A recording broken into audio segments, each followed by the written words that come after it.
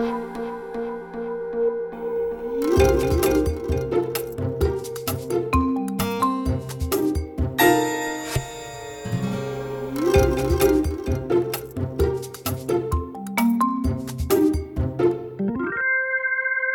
to Managing Marketing, and today I'm sitting down and having a chat with Michael Morrison, who is the founder of Blacklight Principle, which is a workplace mental wellness consultancy. But Michael and I go back many years, and in fact we're both Melbourne boys. So Indeed. Here we are in Sydney, having travelled all the way from Melbourne, except we live here now.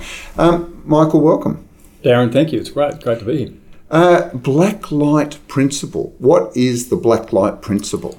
Well, a black light's an ultraviolet light, and they reveal things that are hidden. And I decided to start writing a book last year, and I decided to call depression the black light illness because it was an illness which I had hidden for many, many years.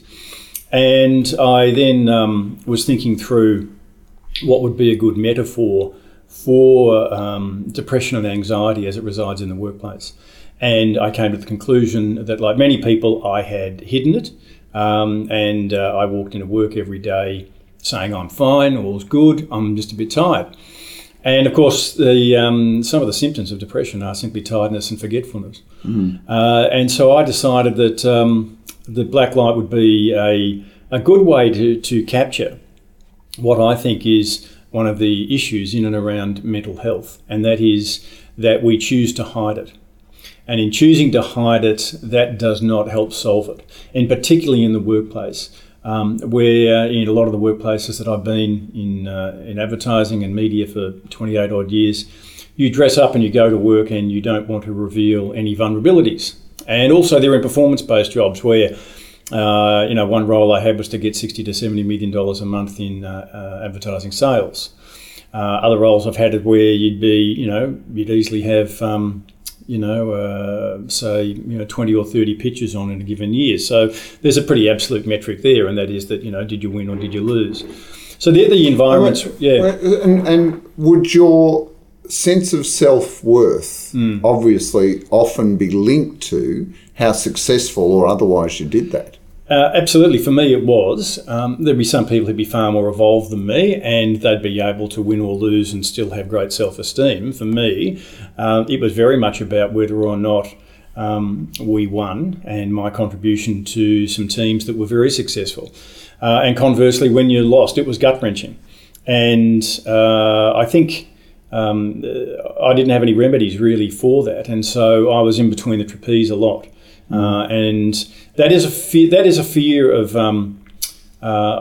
failure, and it's also there is a great flight in all of that. That's a very anxious way to live, going from one win to the next. But it's an industry, where there's sayings like you're only as good as the last ad you did, or you're only as good as the values of the account you control, or, it is all about performance. It is. And they're all very borrowed from the military, a lot of those expressions. Did you kill it today? Yeah. I killed them today, all that sort of stuff. It's very much, the metrics are absolute. Everything's very temporary. It's always about succeeding. And of course, then when you work for some of the very big firms and the holding companies, it's always just about hitting the numbers. And if you don't hit the numbers, well, everybody's very disappointed. And if you do hit the numbers, nobody really cares because there's always another set of numbers. Now, I know this is a bit crass, but in some ways, do you think you were attracted to advertising a little bit because you had this underlying illness?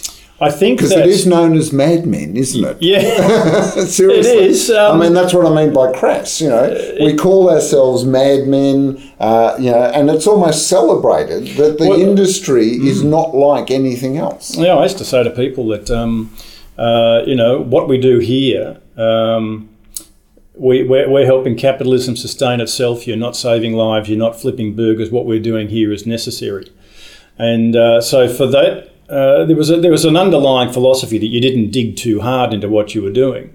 For deeper meaning. For deeper meaning. There was none. Yeah, scratch the surface. There's more surface. Yeah, under the tinsel, there's more tinsel. So, so whether or not you were working on a tobacco account or a toilet tissue account or selling cars, you were creating demand. Right, and so you were creating false needs and then meeting them. So, but you actually enjoyed that, and that was the game. And but it is incredibly intense, isn't it? I mean, you called it a game, and that just immediately made me go, yes, we keep talking about it as a game. But it's a game that has incredible highs and lows, and to the victors the spoils. But if you fail... Well, you fail hard and you fail public. Yeah. If you do really poor work, it's very visible. If you fail and you lose, say from a pitch point of view, that's very visible. Everybody knows. It's not a war, and so to use war-like sort of... lexicon to me seems to be a bit irreverent. But we would always say that, listen, lives aren't at stake, but livelihoods are. And the reality in advertising is that, if you do lose a big piece of business or even a small one, more than likely places are going to be resized. In other words, we're going to sack some of your friends, or the place is you're going to become de-emphasised.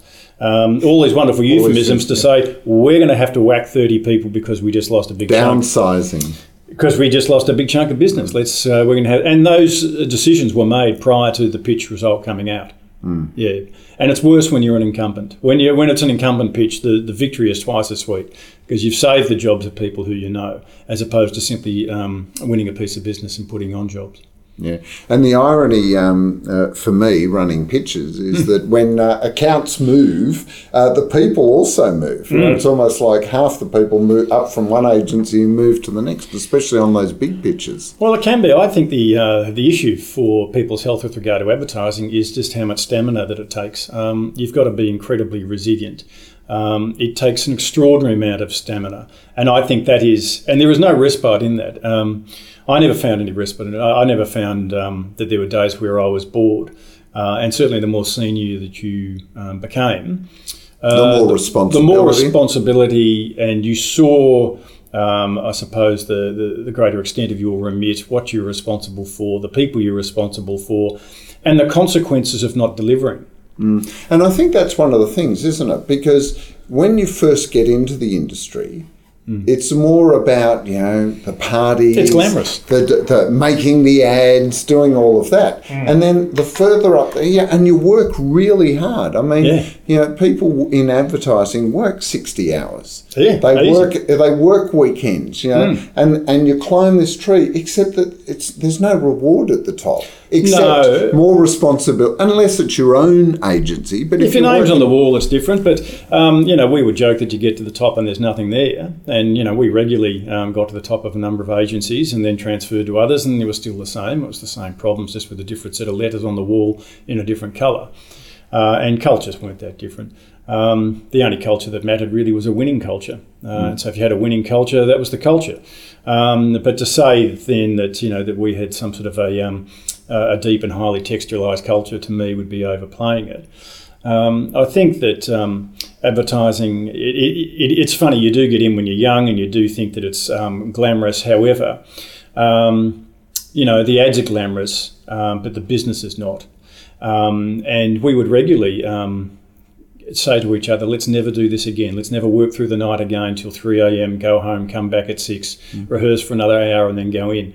And yet that would happen. And we were pretty good at being able to manage pitches, but it's no way to live when you are regularly telling the studio staff, hey, listen, what do you want on your pizza? Because we're about to order in another 20, phone your partner, you're not going to be home tonight.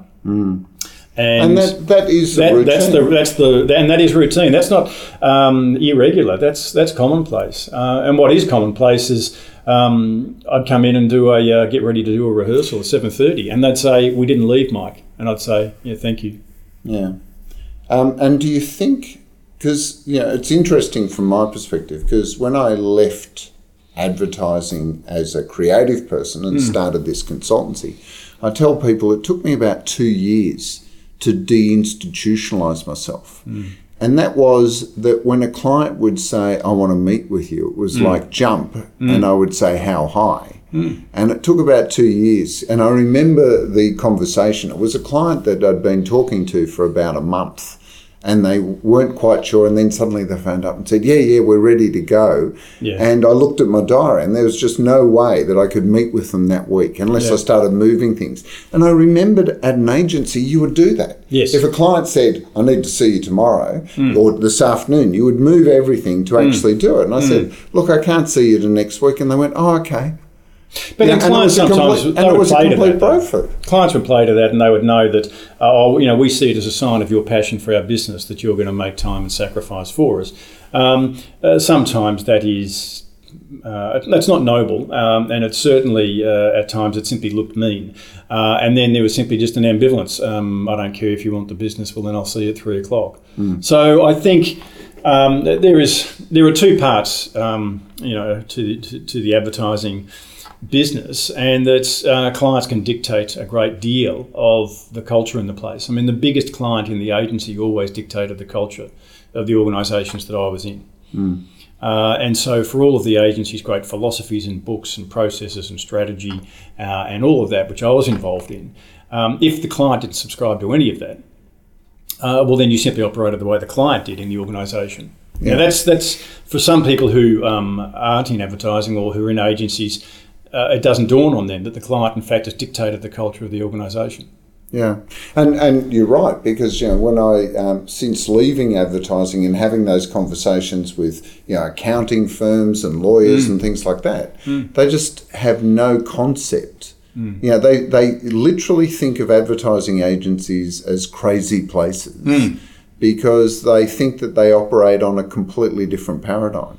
I mean, law firms are not jumping because the legal process sort of just goes on, grinds on and on and on. Whereas advertising, sometimes, having come from medical research and working in hospitals, in a hospital, it's life and death. Yes.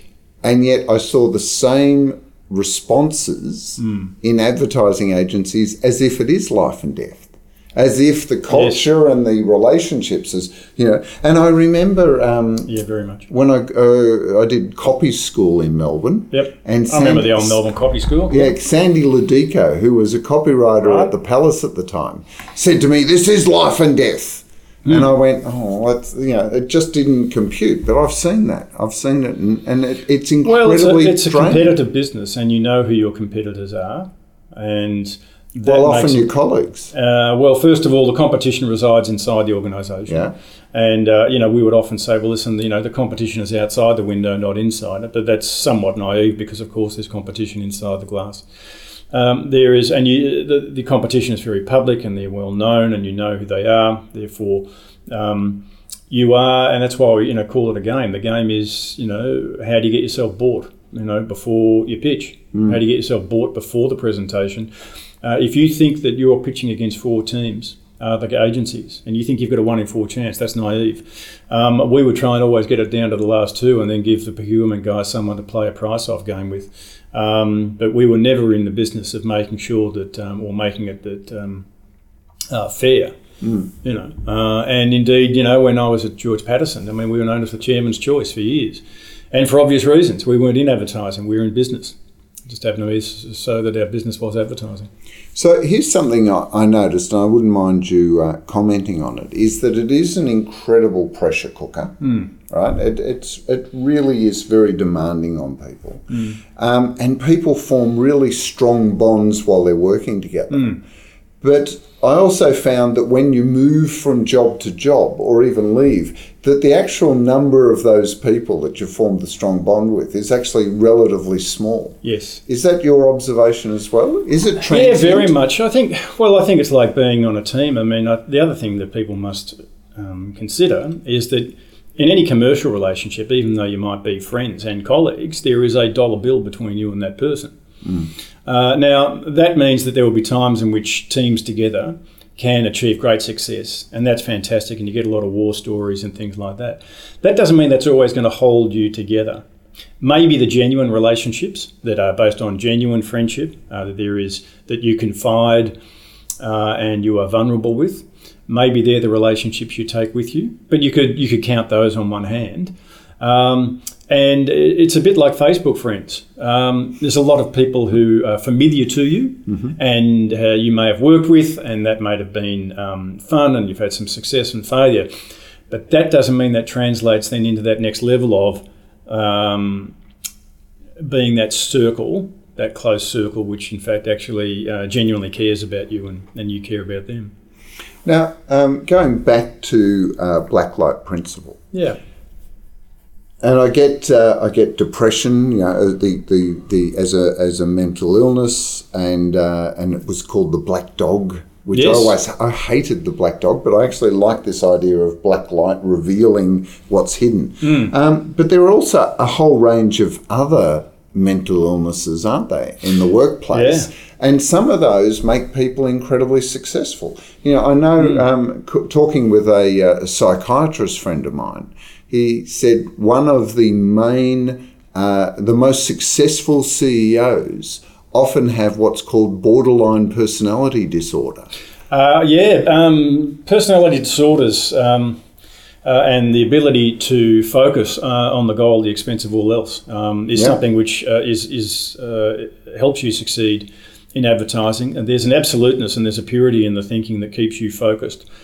And I remember being at George Patterson, and there were three of us, Hamish McLennan, Matt McGrath and myself. We were taught by the likes of Hamill, Cousins, Elliott, and they would say our client only needs one answer, but they need the right answer. And so when we were preparing either a project, a campaign or a pitch, that was the mantra. So there was a purity in the thinking there. And that means you don't, in fact, actually discuss things with great depth or breadth. That means you are looking for the answer which the client needs right then that'll get you bought. It doesn't necessarily need to be the right answer for the client. It's the right answer in order to get you on the slate. You can come up with the right answer after that. That's why a lot of pitch creative work never gets made. It's all very good. However, that was to demonstrate that, in fact, we like you and we like the way in which you think, etc., etc. That doesn't necessarily mean you've presented the right answer. And it takes time to produce an answer. Yeah, the expectation that someone that doesn't really understand your business or has had the opportunity to get under the skin of your business can come up with an answer is a pretty flawed expectation anyway. It is, yeah. But I'm interested because if for instance, borderline personality disorder is something that can make people incredibly successful, and not just in advertising, on all sorts of businesses, it only really becomes an illness, doesn't it, when the behaviour has implications in the wellness of the whole person. Like, you could be incredibly successful in business, but if you go through a succession of relationship breakdowns, if you start using drugs and alcohol to deal with the sense of emptiness or futility, it's only when the whole person is not functioning that it does become an illness. Because you could be a completely functional personality disorder. Well, you can, but the other thing also is that people generally who have got either a personality disorder or a bipolar, they can be very damaging to other staff. Yeah. However, they are kept on because they might be very effective. Now, in my own experience, I suffer bipolar too, and that means that I suffer from some highs and lows. And when I'm on, people could tell that I was on. And generally, I was fortunate. A lot of those being on moments were in and around pitches, and so they would say, "Okay, well, Mike's really on today." I'd often write a presentation, however, when I was on, and then I'd deliver it, and I'd have to deliver it in a week or two or whatever, fly around halfway around the world, and I'd be in a really low space when I had to deliver it. And I'd be on the plane rewriting the total opposite, rewriting the presentation furiously to simply deliver it in a competent and more less bold way. Now, that was deeply troubling for me to manage. And sometimes I could feel it coming on, or I'd wake up and I'd say, no, this is not it. I don't need it today. And that's, whether it's, big meetings that we would have with Sol Trujillo and Telstra, or I was running, 2-day workshops that I was charging an enormous amount for. And I'd wake up and I'd say, no, I'm not on. How am I going to do it? How am I now going to manage myself so that I am still on and adding value, yet people will not notice that I am feeling morbid? And then that becomes a performance. It is. You have to put it on. You are. And it's incredibly draining because when you're on, it's almost like the energy is driven by your own illness. Well, the right? joke at Pat's, or White Arb, was, where's Mike? Because after a presentation or whatever, I'd drive home and go to sleep, or I'd be asleep on the couch in my office. And the joke would be, where's Mike? Well, because depression is exhausting. I mean, yes, there is sadness, worthlessness, but there's also exhaustion. And I'd suffer enormously from that exhaustion. So after I was on, and because I was doing large lumps of the strategy, and I'd be first on my feet, and I'd do a lot of the face-to-face and the deck, et cetera, et cetera, I'd find that I would be exhausted. And it would take me a while to recover, and I don't mean like an afternoon. That post-pitch presentation fatigue would last for some time. Buoyed only if, in fact, you got a phone call within that 3 days. I mean, obviously, if there's silence for 3 days, was our rule of thumb that you're dead. Yeah. If you were buoyed by some questions that came back, that might make you feel better. However, I found it to be, like I said, it's in between the trapeze. It's a terribly exhausting experience. Yeah, you're left dangling there, and because you fill up on the success. Yeah, and that fills you up, but in some ways, what you describe is the types of sort of extremes that people go through in that industry. It is. It's easy to lampoon the ad industry, and sometimes it should be. However, the people that I've met have been, first of all, incredibly hard workers. And we often said that part of our job is to do our client's job for them, and many clients said that to us. The other thing is that a lot of people have skill sets, and some people have talent. And then those people who have talent, they're the really ones who can turn it on. They are the rainmakers. Arguably, if their name's not on the door, they're part of that top 1% of the agency world, which are really gifted. Seriously gifted, and we knew at times we could strike lightning into a client's business and it would get a great result. But keeping the team together was the most important thing. And when you do have a great team and it is together and you win a lot, it feels pretty not invincible, but there's an enormous amount of confidence that you walk into the room with, and people buy people. Therefore, they buy that confidence that you have. Yeah, they're attracted to it. These are our guys, and they want it. You leave the room and they say, yep, these are our guys. Yeah. Well, I've actually been on the other side with the clients when you and Hamish and Matt came in, and you did the almost spotlessly perfect presentation and left the clients absolutely knocked off their seats. Every other agency, I think they saw 8 agencies in one day. Right. And there was only one agency that they could actually mention by name. And that's testament to when a team has got it together and presents brilliantly. But, I mean, more than just the advertising space, because you also worked in media. You went to 10 and you're working at 10, and a very commercial focus there. Because it was all about selling and hitting numbers and things, which, yes, advertising is part of that, but this is like relentless, month in, month out, week in, week out, at a time when the business itself was, it was number 3 amongst the commercials, and, people had question marks. Then you went to another agency. You went to an ocean then, you went and ran an agency. Yes. Now, the reason I bring that up is not necessarily to talk about it, but now you've taken all of that experience, and what are you offering business in Australia? What are you offering the commercial landscape of Australia with all of that experience? A way to achieve productivity gains, but not through working people harder or not through just another process, but by addressing the accelerants to mental health issues inside companies. And because I've been in, worked in companies and I've been on assignments, all around the world, I know what it's like inside a few companies. And I know that sometimes the language we use, the processes we use, the KPIs, the workloads, they are friction points, which can increase the likelihood or accelerate anyone who might be suffering some sort of a mental condition. So that is my primary focus, and the financial gains out of that are simply gains in productivity. Well, productivity as defined by the World Health Organization, or the lack of it is, forgetfulness and tiredness. And people see things like absenteeism They see a rise in bullying. They see, and they call this, this bundle a lack of productivity. So I set this up, first of all, in order to be able to speak about mental wellness in the workplace. And then also to be, to which it resonates with a lot of people. That's not to say that they, ring me up or give me a like here and there, but it just resonates with a lot of people. Well, it's interesting because Trinity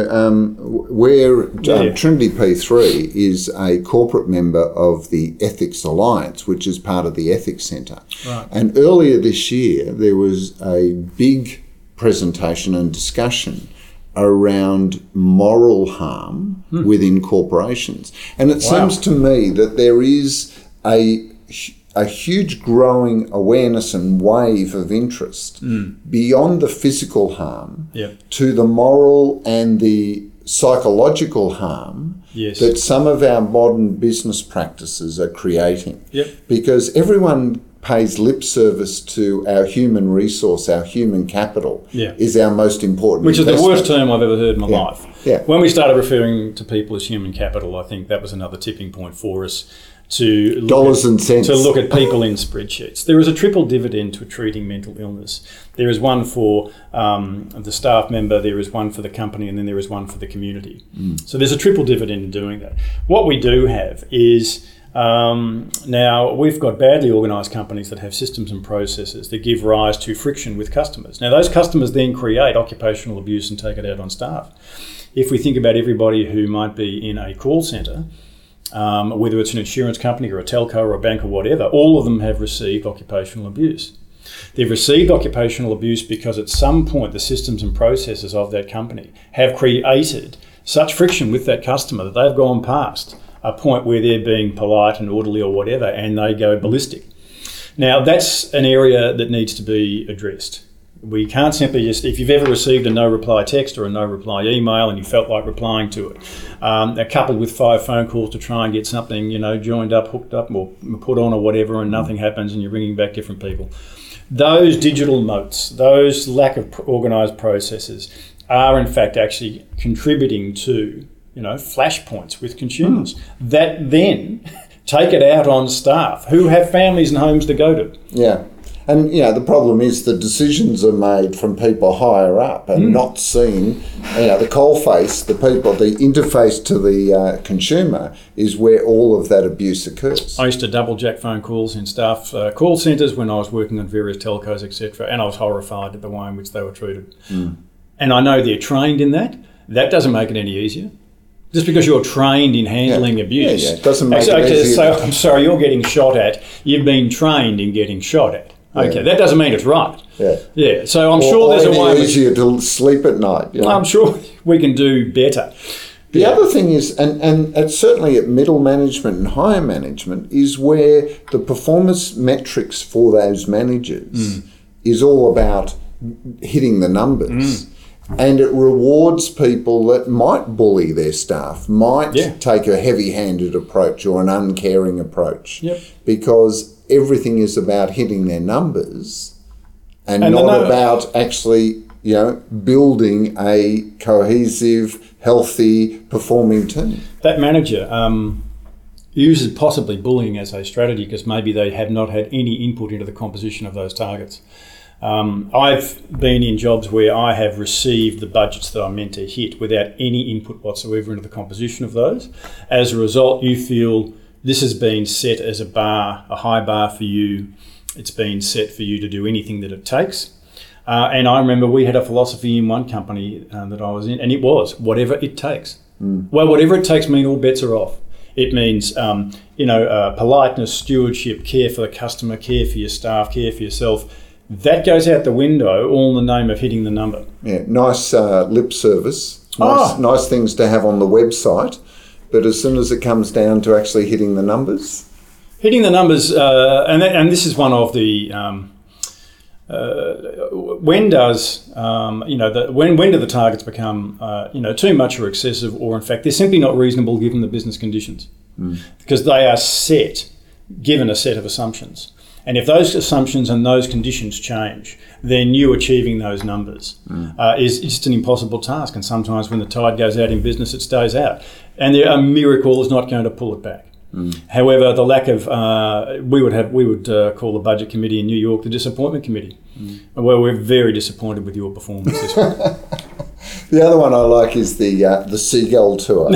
You know, where senior management fly around and they get to shit on everyone. Well, it's before they fly off again. They are. I mean, agencies are like medieval villages. You get visits from popes. Yeah. There are artisans there are kings, there are queens, there are princesses, and there are knights. And to me, you know, it resembled a medieval village far more than it did anything else. I remember one time I was running an organisation, and when the global CEO came over and the lift doors opened, we were all in reception and we had to applaud. Spontaneously applaud as he was presented with flowers, and I introduced him to the rest of the staff. Yeah, lovely. That's okay. It's a cultural thing. Now, you mentioned before you're working on a book. Yes, I am. What else are you doing? You're available for speaking, I believe. Yes, indeed. Thanks. Two things. One is I decided, I drew a line on my health last year. I felt that I wasn't getting anywhere with it, so I decided to admit myself to a facility to try and reset my health goals. Mm-hmm. And that was a very trying month, and I was in at South Pacific Private, and came confronting? Out very confronting. Yeah, easily the hardest thing that I've ever done. And that's where they take you through a process of assessing your health, assessing your mental and your emotional health, etc. And you're there with 50 other patients. And I decided this was necessary, and came out. And I've written a book called "To Be Continued: Flying High, Feeling Low." And flying high, feeling low is really an apt description for my career, because at times I flew high whilst feeling 3 out of 10. Yeah. And this first book is largely a book about my life and my story and how I masked my condition, etc. But coming out of that is a second book, which is more about now what are the strategies that I use in order to be able to manage my life. So one's the story, the other is the more practical guide. Yeah. I'm speaking to companies now regarding mental wellness in the organisation. Part of it is telling my story, part of it is here is a Dorothy Dixer question that I ask every single conference I speak at. And I say, who here wants to do a good job at work? 100% of the hands go up. Do you have a culture and people and processes that allow you to do a good job at work? All right. Now, about 40% of the hands go down at that point. Yeah. So there's a gap. There's a huge gap, and that gap contributes to things like depression. And there are also industries which are far more susceptible. In fact, healthcare workers, carers, people in the transport industry. I'd imagine the banking industry would be a bit depressed. I'd say they'd be suffering a bit. Now, they might be suffering short-term sadness. I don't know whether or not it's going to translate into long-term sadness, which is what depression is. However, depression is also the lack of joy in anything that you previously found joy in. Yeah. And so, they're having their come to Jesus moment, and hopefully there'll be a bit of shaking out. Mike, look, unfortunately we've run out of time, but I just want to thank you. You've been so generous with your experience and your thoughts, and with sharing what you're doing. So I wish you all of the best. Appreciate it, for the future. And just one last question, and quite a controversial one. Who's the biggest bully you've ever worked with?